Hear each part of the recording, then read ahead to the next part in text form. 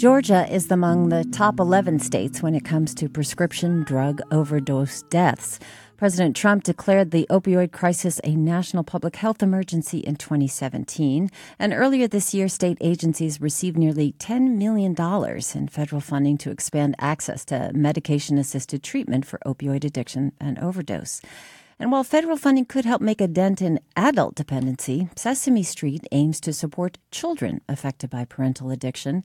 Sesame Workshop, the nonprofit educational organization behind Sesame Street, recently launched the initiative.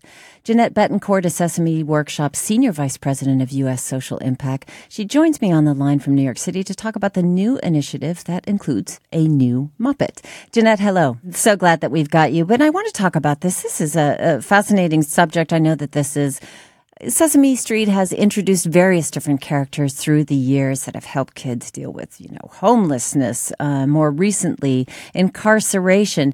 But this is about the opioid addiction and the opioid crisis, rather, and some of the kids that have fallen by the wayside. Looking here at data, 1 in 3 children entered foster care in 2017 because of parental drug abuse. This is the first time the show has ever addressed addiction. How did this idea develop at Sesame Workshop?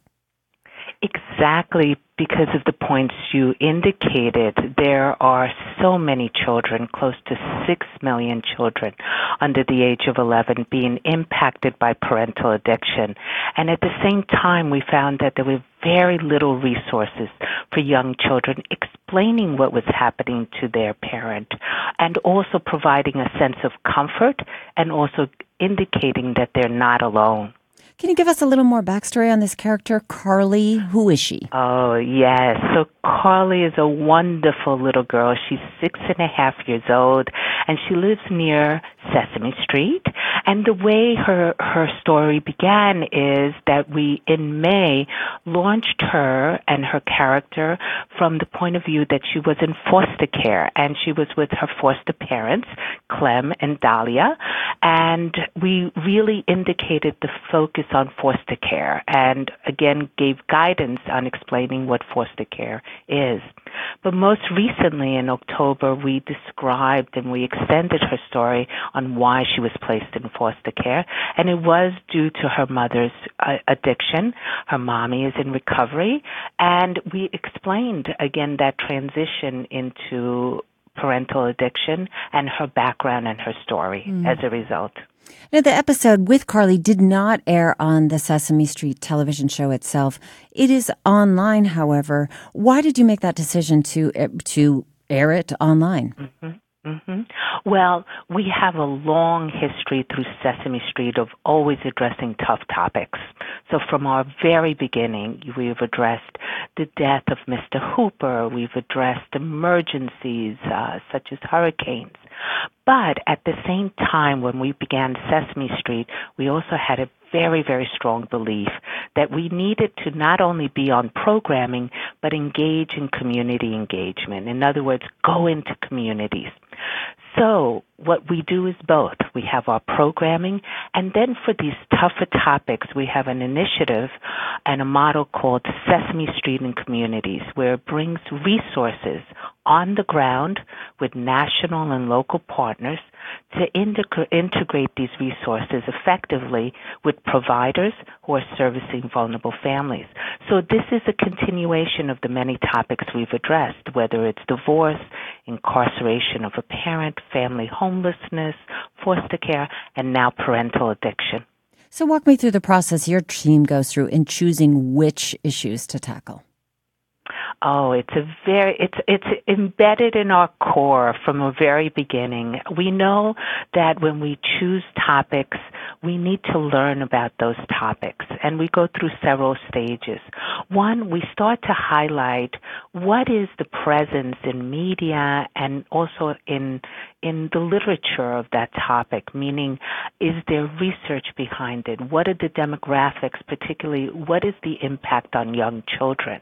And if it is something where we find there is significant impact, as with parental addiction with 6 million children, we then go into a different stage stage and hold what we call a key advisory. And there we bring experts from different perspectives who are not only informed about this topic, but also engaged in providing services. So they're the people who might be talking to children directly. Right. Absolutely. Children and families directly. It's not just the academic knowledge, it is the on-the-ground knowledge. And from that, we create what we call a curriculum or a content framework and an implementation map, meaning we're learning what are the key points, what do we need to say to grown-ups, what do we need to say to young children, what do we need to say to those servicing them, and how do we integrate it into the many organizations and systems servicing children. And then we do lots of research. We create prototypes of these resources and test them out with different providers in different organizations, whether they're educators, health providers, social workers, child welfare, and then also parents and children experiencing this topic or this issue. And then we create it. And then you create it. And so I'm questioning how you figure out how the Muppets should look and sound and gender. Yeah. I mean, all of those decisions must be very, very intentional. It is very intentional. So we do make decisions on what is the characteristics we want of this wonderful, in this case, Carly, as a Muppet. We want to get the perspective of a child really in this situation, but also one that's showing resilience. So we look at her coloring, we look at her fur type, you look at, her voicing, and then also who does the Muppeteering. So it really allows us to create and reflect what we see are generally children in these kinds of situations. Okay, I want to go through because these subjects, they're difficult and they start dialogue between parents and caregivers and children. Here is one. This is about Elmo's dad, Louie, explaining to him what addiction is. How come Carly's mommy had to go away? Oh, well, son, Carly's mommy has a kind of sickness, and she had to get some help. Sickness? Mm-hmm. Like when Elmo has the sniffles? Oh, no, it's not that kind of sickness. Carly's mommy has a disease called addiction. Addiction makes people feel like they need a grown-up drink called alcohol or another kind of drug to feel okay. That can make a person act strange in ways they can't control. So there you go, Louie, Elmo's dad, explaining to him the nature of addiction. And this takes away any sort of morality. This is not good or bad parent, but framing it as a sickness. So is that some kind of feedback that you got from the experts that you're working with on the ground? Oh, it was not only experts, but again, families themselves, whether they were directly impacted or those that were caregivers. It is, again, a sickness. It's something that we need to address as it needs recovery. It needs a way to help in that sickness. And in this way, it's also reducing the stigma that we often associate with addiction. And we wanted that to be clear not only for grown-ups, but for children as well. This month marks the 50th anniversary since Sesame Street first aired, and its viewers have watched the show adapt to contemporary life in various different ways. Why do you think the show still resonates so deeply with people even decades after it first aired?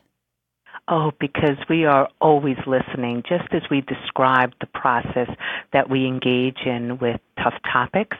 That's what we do with all our programming. We're always listening and looking to how young children are learning, how their social emotional growth, their physical, and their readiness for school. And that is what Sesame does. But at the same time, we're also current because we engage the adults. We're very aware of what is currently out there in media for adults as well, who are parents. And we design our programming in that way.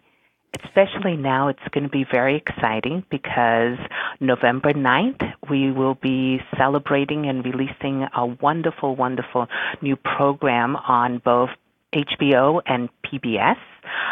It is a celebration, an anniversary celebration and special, really bringing what we just described, reminiscent of new versions of our songs, as well as celebrities and some fun skits that are happening with our Muppets. Happy anniversary to Sesame Street. Jeanette Betancourt, thank you so much for speaking with us. Thank you so much. We really appreciate it. Jeanette is Sesame Workshop's Senior Vice President of U.S. Social Impact. As you mentioned, Sesame Workshop partnered with GPB along with a select few other PBS stations to commemorate the 50th anniversary. It's part of an initiative for rural and underserved communities.